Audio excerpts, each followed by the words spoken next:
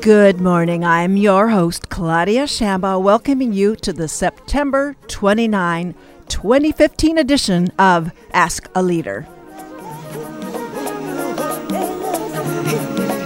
Today's show, the City of Irvine's Craig Ream will tantalize you with the upcoming Solar Decathlon returning to the Great Park.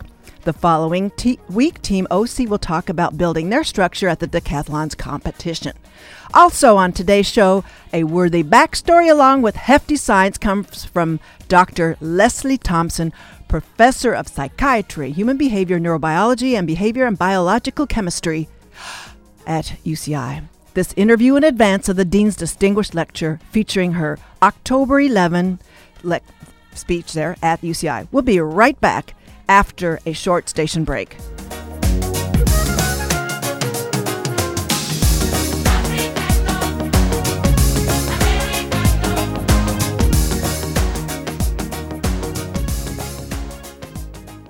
Welcome back to the show. Craig Ream, Director of Public Affairs and Communications at the City of Irvine, is here to talk about the major event, the biannual U.S. Department of Energy Solar Decathlon, opening the end of next week. He has a bachelor's degree in journalism from Cal Poly San Luis Obispo and a master's degree in management from the University of Redlands. He was a reporter and editor for newspapers and Orange County-based magazine group for more than 25 years and joined the City of Irvine just 2008. He's practically a veteran there now. It's a pleasure to get a peek behind the curtain around it's going to be pulled away in earnest next week. Ta-da! Welcome to Ask a Leader, Craig Reams. Thank you. Well, I know that you've been putting out the word, so now it's time for Ask a Leader to do a few laps around the exhibition. Certainly more of an institution, being the second time that Irvine will be hosting this fabulous installation. Now, the Irvine Fine Arts Center is already hosting some teasers. Then the real show opens in earnest October 8th. That's the best petting zoo I could come up with, and it's free. So who do we get to thank for this, Craig? Well, we get to thank the U.S. Department of Energy, the U.S. Department of Energy, and we get to thank the Irvine City Council, the Department of Energy for putting on this event every 2 years, and for the Irvine City Council for supporting the event for a second time and approving the city to host it for a second time. And the Solar Decathlon will, as you said, will be October 8th through 11th and October 15th through 18th. Free event at the Orange County Great Park, and we hope that everyone that's listening will go, and in part because this is the first time ever that a local team has competed in the Solar Decathlon. And Team Orange County is comprised of students from your campus, UC Irvine, as well as Irvine Valley College, Chapman University, and Saddleback College. So the best of the best have gotten together from those four campuses to design, create and build a fully functioning solar house. It will be one of the 14 fully functioning solar houses sitting there at our festival site at the Great Park, awaiting free public tours. And one of the wonderful things about that, Claudia, is the students themselves are the tour guides. And so when you go into a solar house, and each one's different, and you ask them, why did you do that? What about the solar panels there? What about the skylight there? And what kind of low-energy appliances do you use?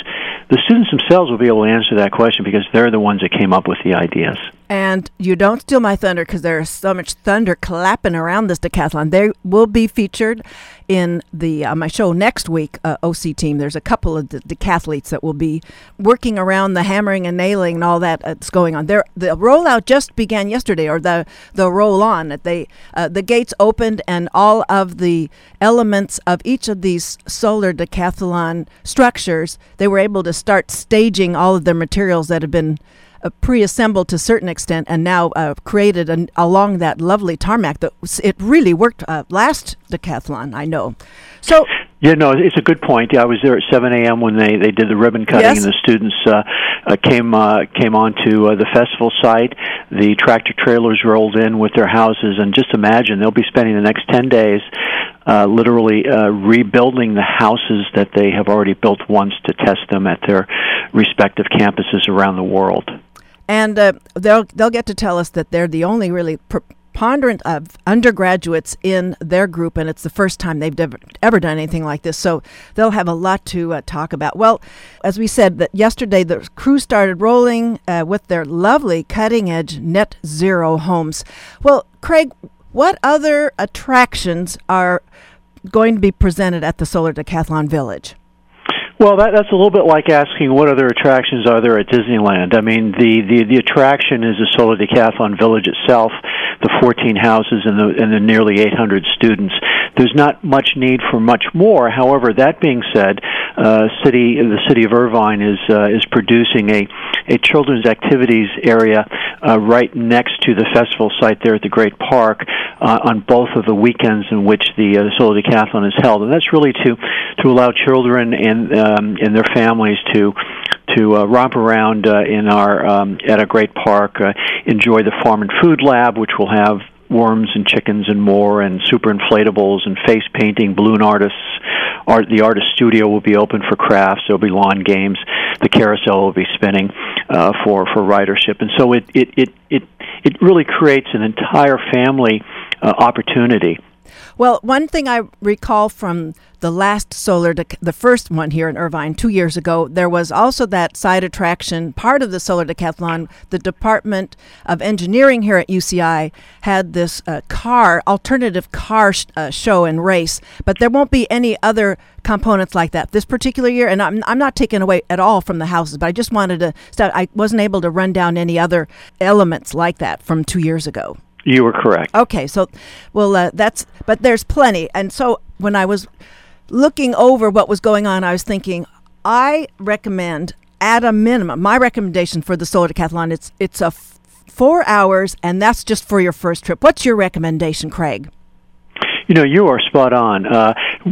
Perhaps one of the surprises of the Solar Decathlon 2013, when we first held it at the Great Park, was that it takes a while, but in a wonderful way. And people that think that they can come and sort of do it in an hour will be dissatisfied with their time constraints. It really is a 3 to 5 hour experience to go through the number of houses that you want to meet the students. And remember, these are aspiring engineers and architects, urban planners, and future home builders. They are so interesting, and they come from not only UCI, but from Rome and from Panama, Honduras, from Cal Poly San Luis Obispo. I have to throw in my alma mater, from Clemson University, from Missouri University, from New York City College of Technology.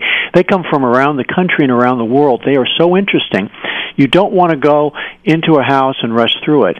And so you need the time period that you suggested to really enjoy it. And you can do it at a leisurely pace. So plan 3 to 5 hours is my recommendation. And it says on the lovely Inside Irvine magazine that we all received probably about a month ago, and you can just tear out page 6 and smack it on your refrigerator, folks, and keep referring to that when you're making your plans in the next couple of weeks. But yeah, it talks about the 20-minute tour, but it's much, much more than that. In each one of those houses, you're really gawking at their elegant. That's not just leading edge net zero, but some really artful, really, home porn kind of beautiful kinds of interiors for people to consider how we can live.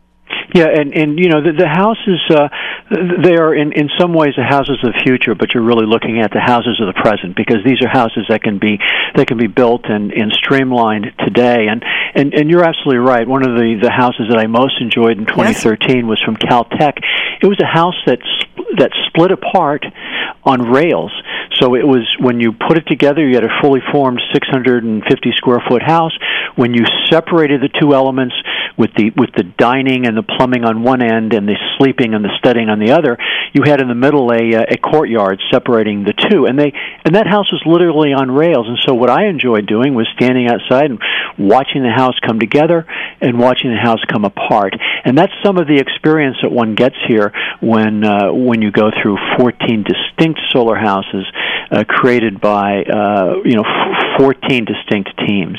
They're very distinct. They're all trying to accomplish a different purpose, as in the again, we're going to go back because I don't know what we're going to see when I get my first of. I'm counting on 3 trips. 3 trips Wonderful. just got me started last time. But they're trying to solve different problems. One was about a rapidly mobilizing housing stock after a disaster occurred. That was a Missouri, I think, entrance, and and one had some kind of a room that a person could go into to ward off any kind of major catastrophe blowing through. What do they call it? A safe room or something like that. That's correct. They all, and like you said, and the structure that literally pulled apart on those rails to create that outdoor room anew between the 2 segments that they had built. It's just everyone is solving a little bit different, and this the Team OC is going to be talking about how it's the solar, but they're going to talk a lot more about, but the Casa del Sol and how they're going to sort of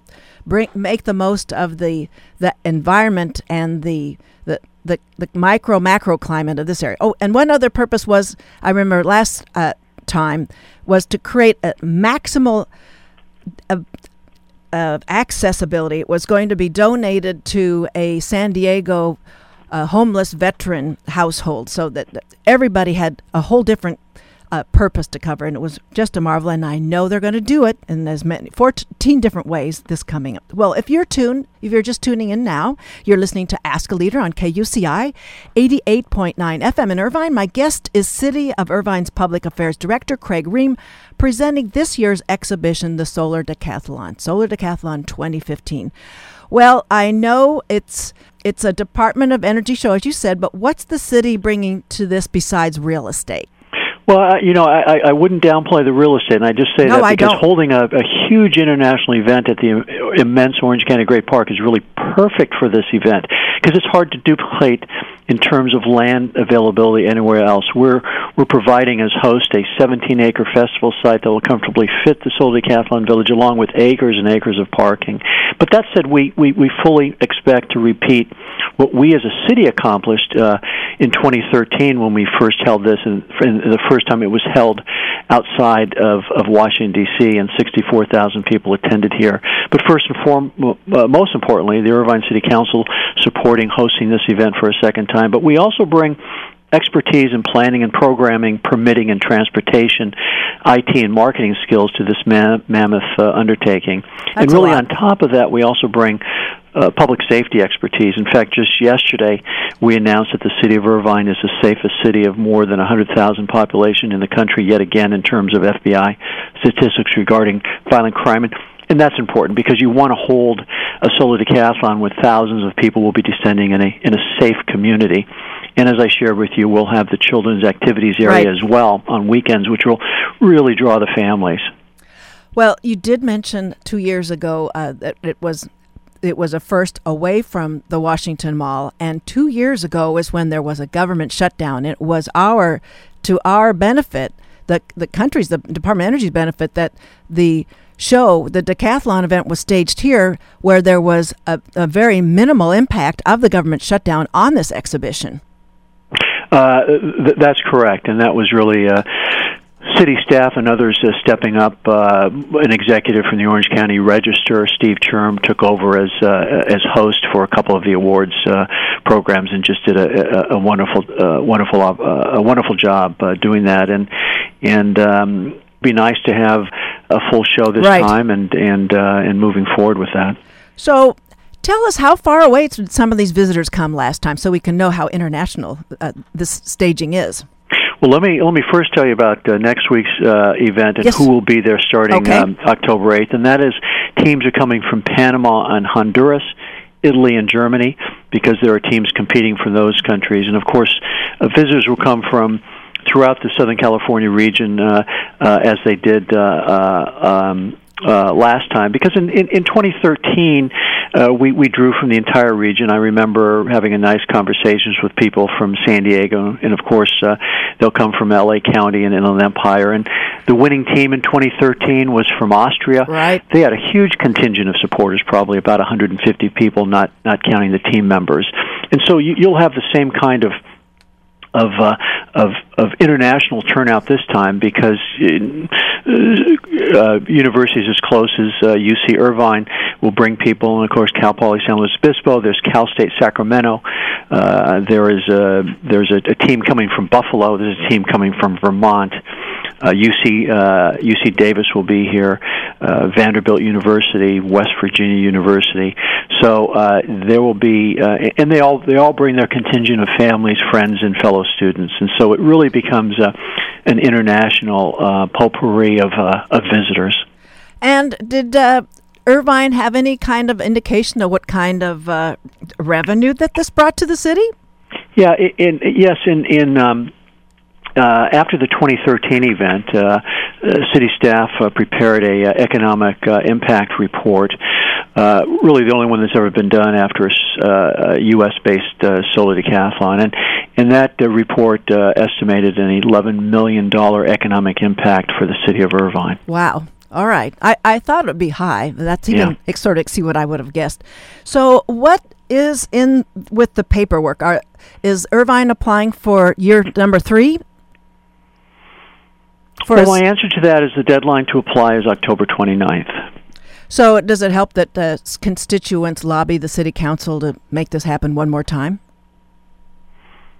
All I can tell you is the deadline to apply is October 29th. Okay, thank you, Craig Ream, Department of the Public Affairs Director in that capacity. Well, it starts, as we were talking about, next Thursday, October 8th.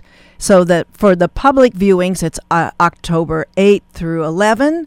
That's Thursday through Sunday of that week. And the following week, October 15th through 18. And the hours are from 11 in the morning till 7 in the evening. Right there at the Orange County Great Park, free event. And it's the solardecathlon.gov is where to go for more details than you're hearing from us.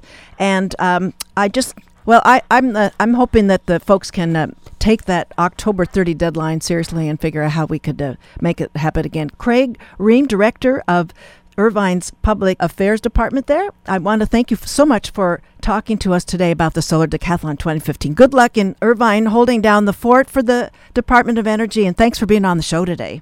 Well, thank you, Claudia, and I may see you and others at the Festival of Discovery at UCI, where I'll be sharing a booth with Team Orange County this Saturday. I'll look for it, because now I know from your press release now what you look like, though. We'll do that. Thank you. Thanks for being on the show. Take care. Thanks so much. Bye-bye. Bye.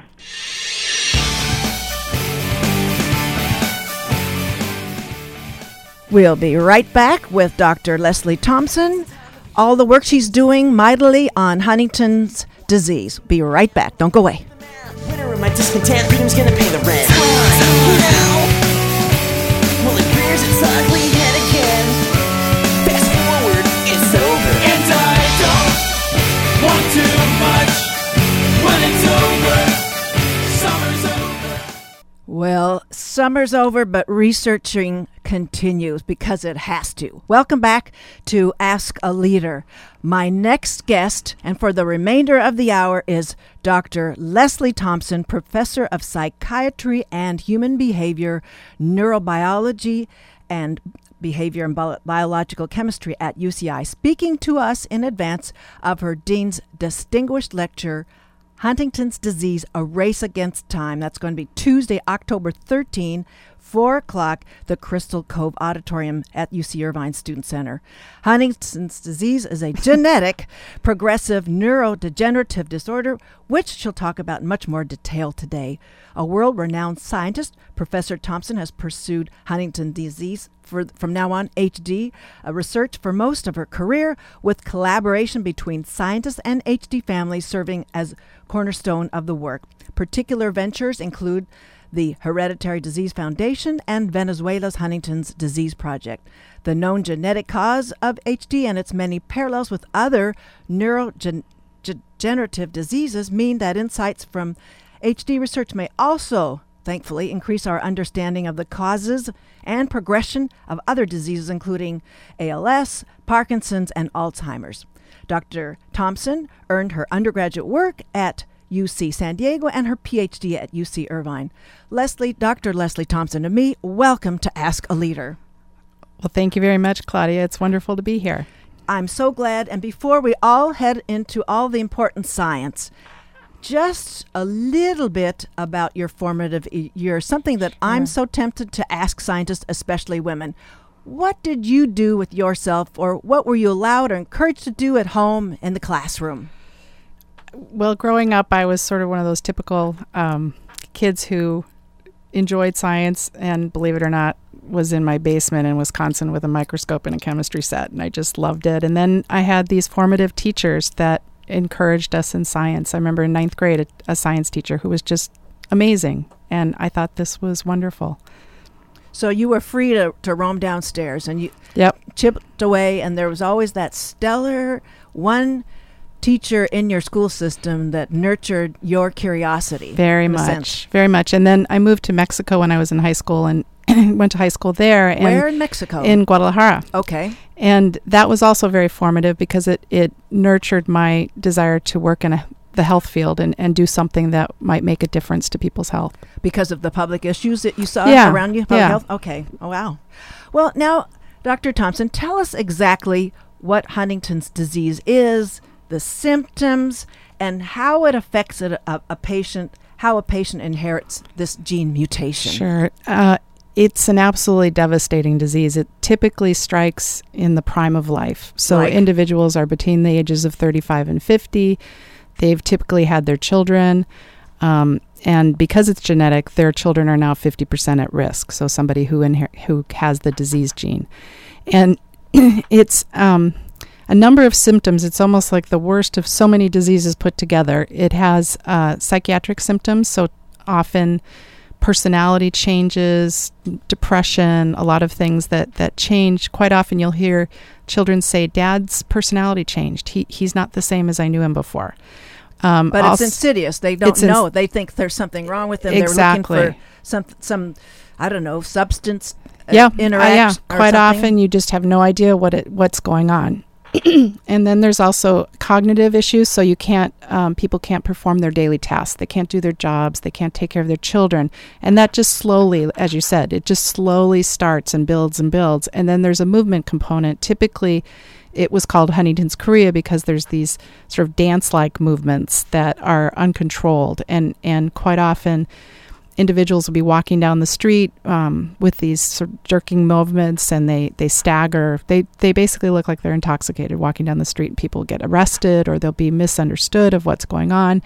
And so it's really devastating from those aspects. And it just keeps progressing, typically lasts 15 to 20 years from when it's diagnosed. And people pass away from aspiration pneumonia or from falls, so from consequences of having the disease. But it just keeps getting worse and worse and worse until ultimately people are bedridden.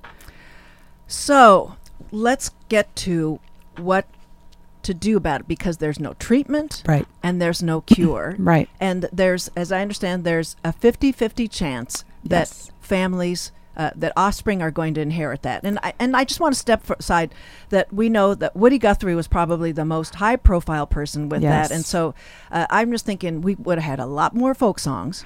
We would have had maybe more Arlos. Yep, Possibly. absolutely. And that's just one family, not to mention all the other families that have been sort of their potential ratcheted down from this. So Yes. so what does detection get a person if there's no treatment and there is no cure? So that's a great question, and it's one that really haunts families in some ways. As you mentioned, so if a parent has the disease gene and only takes one copy of that gene, that can be passed down, and you have a 50-50 chance of inheriting it. So, and typically you're taking care of your parent at the time you watch this happen, and so you know what this is going to look like. Now, there's no what's called disease-modifying treatment. So there's things that you can do, such as antidepressants for the depression. There's now some drugs that help with the movement, but there's nothing really? that changes the course of the disease, slows it down, prevents it, anything. So quite often, people really come to this point, and even if they might think they want to get tested, when they get to that point of making that decision, they may decide not to. I've had one person tell me it took away hope to get tested. But then a lot of people decide to get tested, especially for family planning reasons. And one Right. of the pluses we have is that because we do know the gene, people can go through in vitro fertilization and only implant embryos that don't carry the disease gene. So you can stop it in its tracks also for your own family. So you can get just enough is shed from an embryo. Yeah, you can take one cell, test it, and implant the ones that don't carry the disease gene. So that is not a natural selection, but that's a selection that could sort of pair the herd from passing that down. Yeah, and we have a lot of families in Orange County who've done that, and they send me pictures at Christmas with their kids that will not get the disease. So that is one option. It's a very expensive option, and it's not available. I think somewhere in the order of $30,000 to do something like that. So it's an affluent person's choice. So up for as far as public health goes, it's not for everybody. There is a lot of community involvement now to try to make this more accessible, or to potentially have somebody donate these occasionally, fertility clinics and things. But it is an expensive test. So what we'd like to do is find a treatment. Right.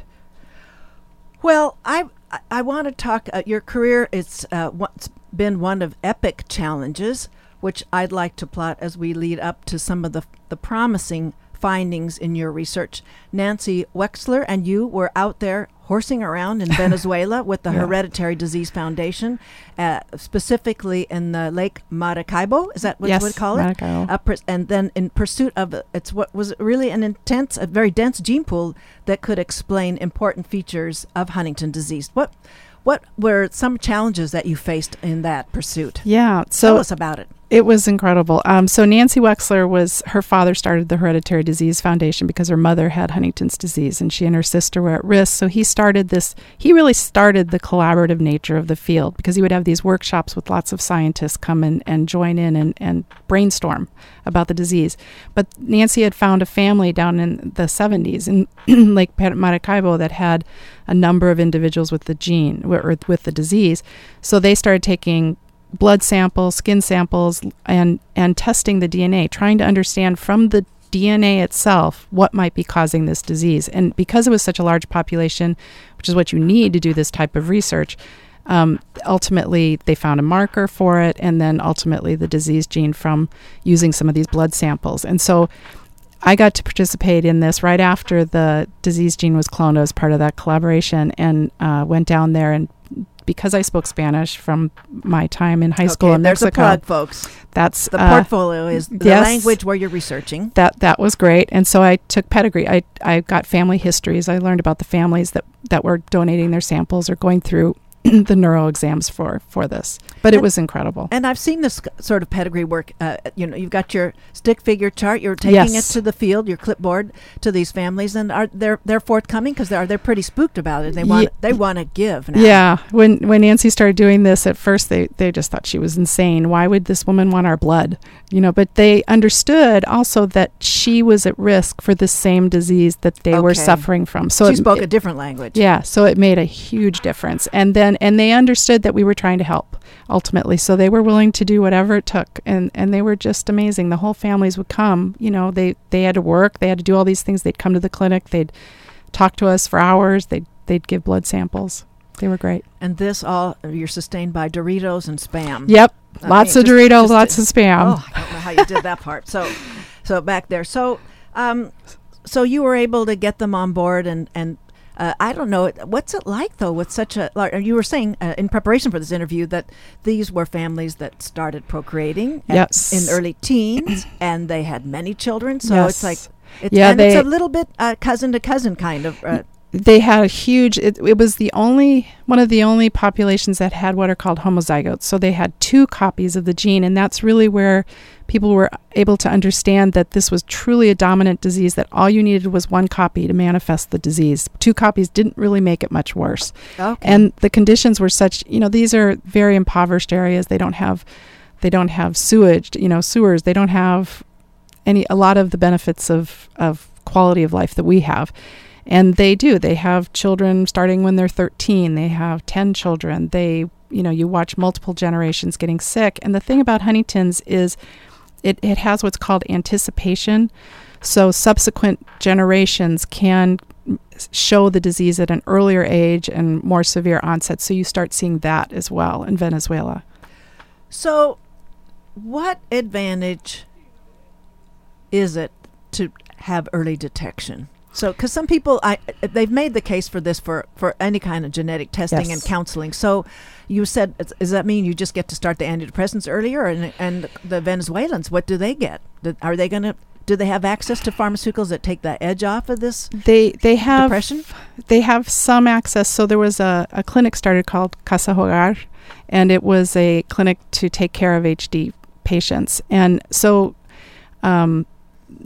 there's some, just even good diet, right? Good nutrition. HD individuals require about 3,000 calories a day. You have this metabolic aspect of this disease that just requires a lot of intake of food.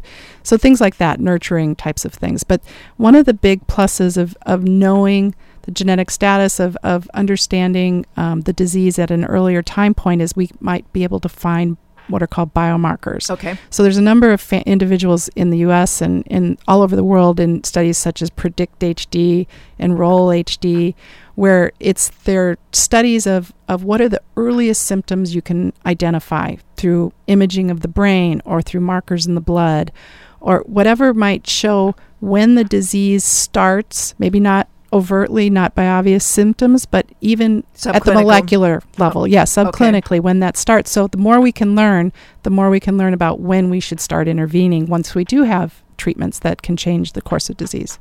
So the treatment now, the so-called treatment, is dealing with the high metabolic process, with the depression, anything else? And the movement and the chorea. Right, the chorea. Well, I guess the movement is what probably is increasing that need. Yeah, that's part of it. It doesn't explain all of it. It's definitely, there's a metabolic aspect to this just in the body itself that we're starting to understand. So I'm just curious now, Venezuela had that pocket. Have you noticed any sort of higher incidence in the United States? When you start becoming familiar with the disease, it's amazing how many people you meet who say, my mother's friend had Huntington's disease. I know somebody who had Huntington's disease. I know a family with Huntington's disease. There's a greater incidence than people realize until you start becoming familiar with it, which is one of the reasons with this lecture too, is creating awareness about the disease itself. So you still call it a rare disease, though? It's called a rare disease, but it's really 1 in 10,000. It's up there with something like cystic fibrosis. It's not as rare as you might think. And is there, like with Parkinson's, there are different kinds of Parkinson's, some with dementia, some without. Yes. Are there different kinds of branches of Huntington's as well? Actually, that's a great question. There are. It's surprising. So for instance, one of the families that I'm very close to, actually Frances Saldana, who's been involved in, she and Linda Pimentel, in building an organization called HD Care here on campus. It's a support, on UCI campus. She has 3 children who've had HD. 2 have passed away, and 1's in hospice now. She's surviving. Children that already processed that. I don't know how she's surviving. Her husband died of it, and then she's gone through this with all 3 kids.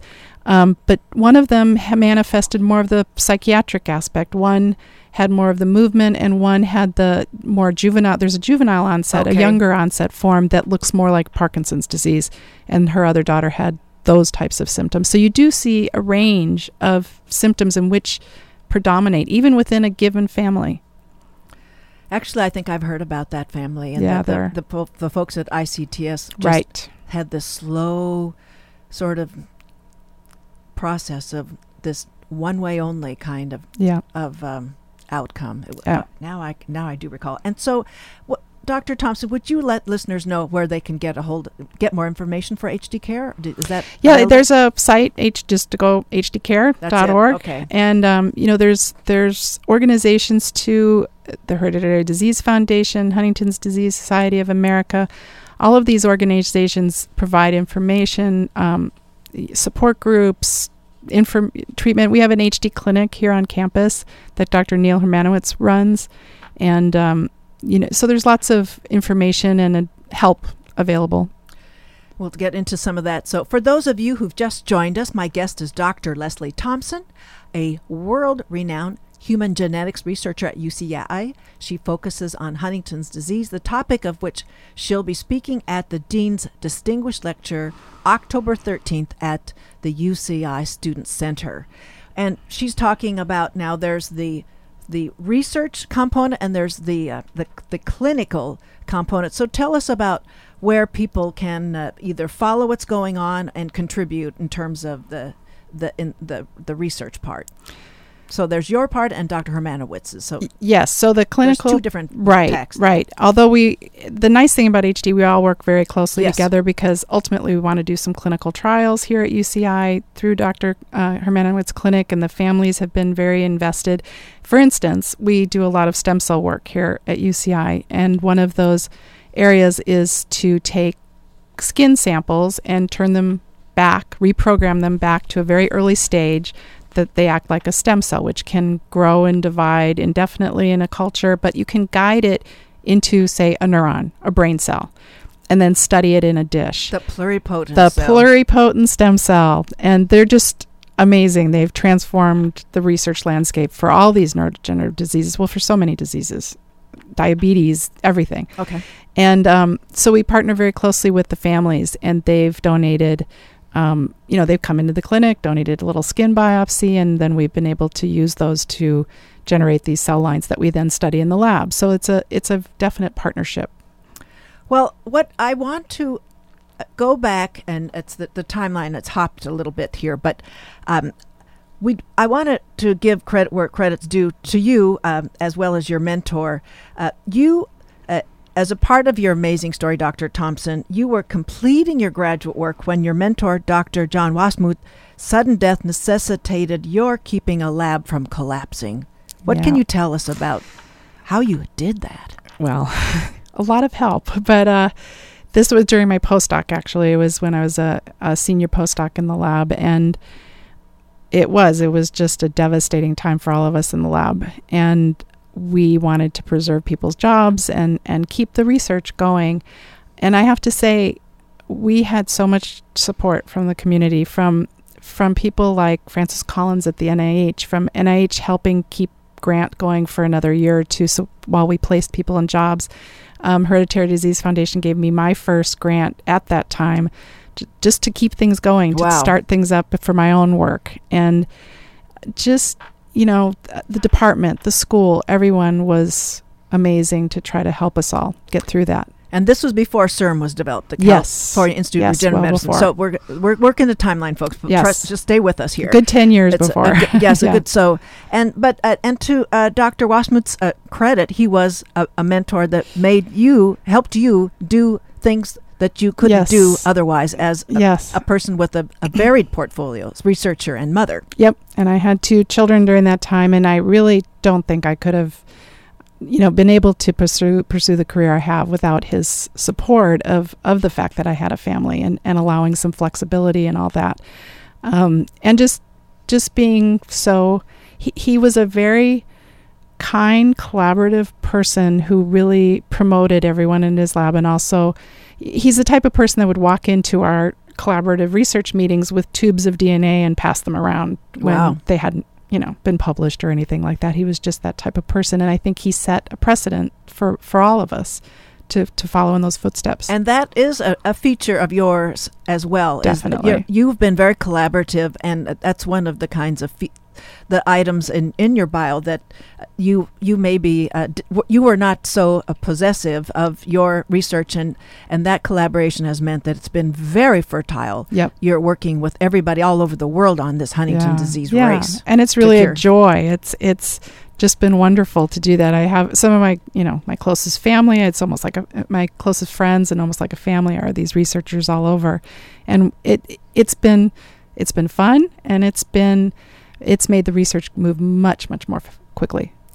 All right, so there's a lesson in this sort of thing, but there is a kind of a proprietary aspect in clinical research. I guess maybe you've been able to. Oh well, let's give the Center for the California Institute for Regenerative Medicine a plug, because if you had to be working with pharmaceutical companies, that collaboration and the withholding would have been a wholly different thing, and maybe the inroads would be a bit different. So it's definitely a little different. I mean, the collaborations with pharma now are very, very important because they have the compounds that you can then test, and they work very closely with you. But CIRM has allowed, I mean, we wouldn't be doing the stem cell research we're doing here at UCI without CIRM. It just wouldn't have ever happened, from helping to pay for the infrastructure to build the building, to allow us to build the labs that we have to use with the types of equipment and supplies we need for that.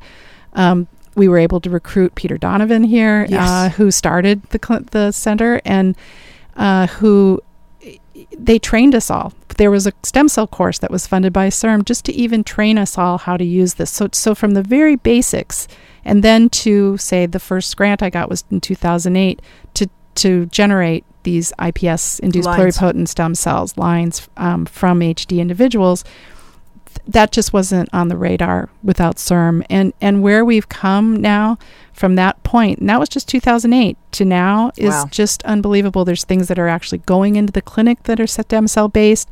We have a grant from CIRM, a large grant that is to do some of the preclinical development of a stem cell derived treatment option, and to start taking that down the path for clinical development. And that just wouldn't have happened. They've been amazing. All because the state of California Yes. put up a bond, and some people weren't sure about sort of the accountability of all the Right. mega bucks, but for you, that there's been a huge yield. Oh, huge. And not only for HD and some of these diseases, in ways that you wouldn't even anticipate. So for instance, so we had this these set of HD lines, right?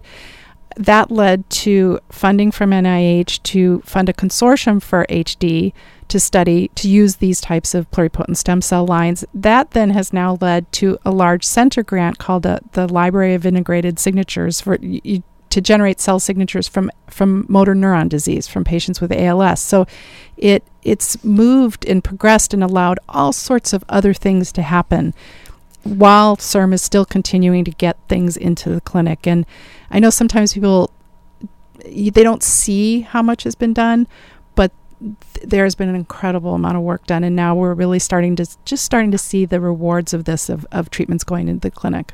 So is CIRM then self-sustaining? That bond is there, that it's a steady flow, it's a reliable amount of resources for you to continue long term, like how far out, for 5 years, 10 years? I believe their plan, they have money for the next several years. Okay. But they're trying to figure out ways to keep Refinance this, it. Yeah, to refinance this, to keep it going, which now would be an incredibly good time to keep this going. Well, you've got the poster families. Yes, So yeah. it's time to get them out there. And we know with the cells, stem cells and other cells, we have a huge need for science literacy, Yes. for people to understand Yes. the importance. I'm not going any further with that because Cecilia Richards is taking care of that on the Capitol Hill this morning. Oh, good.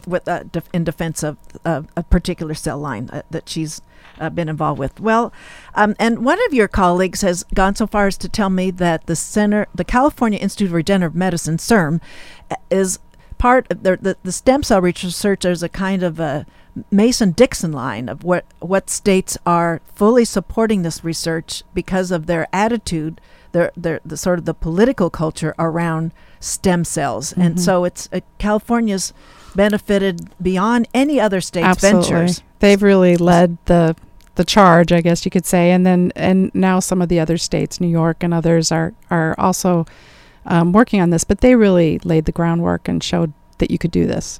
So we're the pluripotent valley. We are Silicon yes. Valley. We're pluripotent valley here. Okay. California is Canyon. incredible. Pluripotent canyon. There you go. It's more our term here.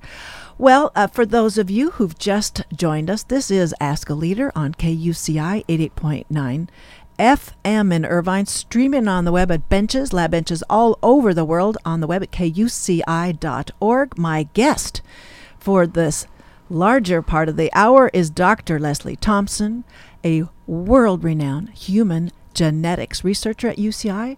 She focuses, as you've been hearing, on Huntington's disease, and it has application with so many other neurodegenerative diseases. And she'll be talking about the breakthroughs and the trajectory that this research is on at the October 13 Dean's Distinguished Lecture. I think that's the bioscience dean. Yes, Ayala School. His endowed lecture series there. So you've talked about the preclinical research and the clinical trials. There's the clinicaltrials.gov is where people could find out where they could get involved. Is there a more direct place to go? Yeah, they can go into Enroll HD or Huntington Study Group, and those both have they have websites with them that describe all the clinical trials going on. So I don't think we've stolen any thunder from your talk, because you're going to get into some pretty fancy, I'm sure, PowerPoints with the explicit Hoping views to. of stem cells. Yes, Like the yes. screens. Yeah, okay. So I wouldn't want to take away from that. Well, goodness, we've just about...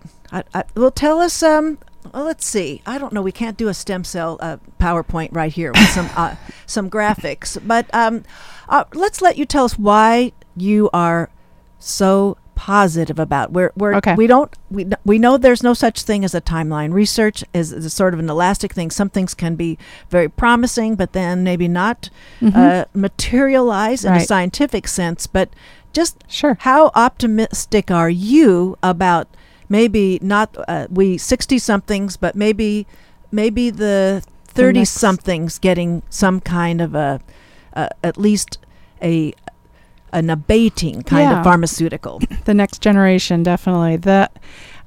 I am very optimistic and have a lot of hope for where we are. And just to maybe use a very concrete example, is so the gene was cloned in 1994, the mutation identified.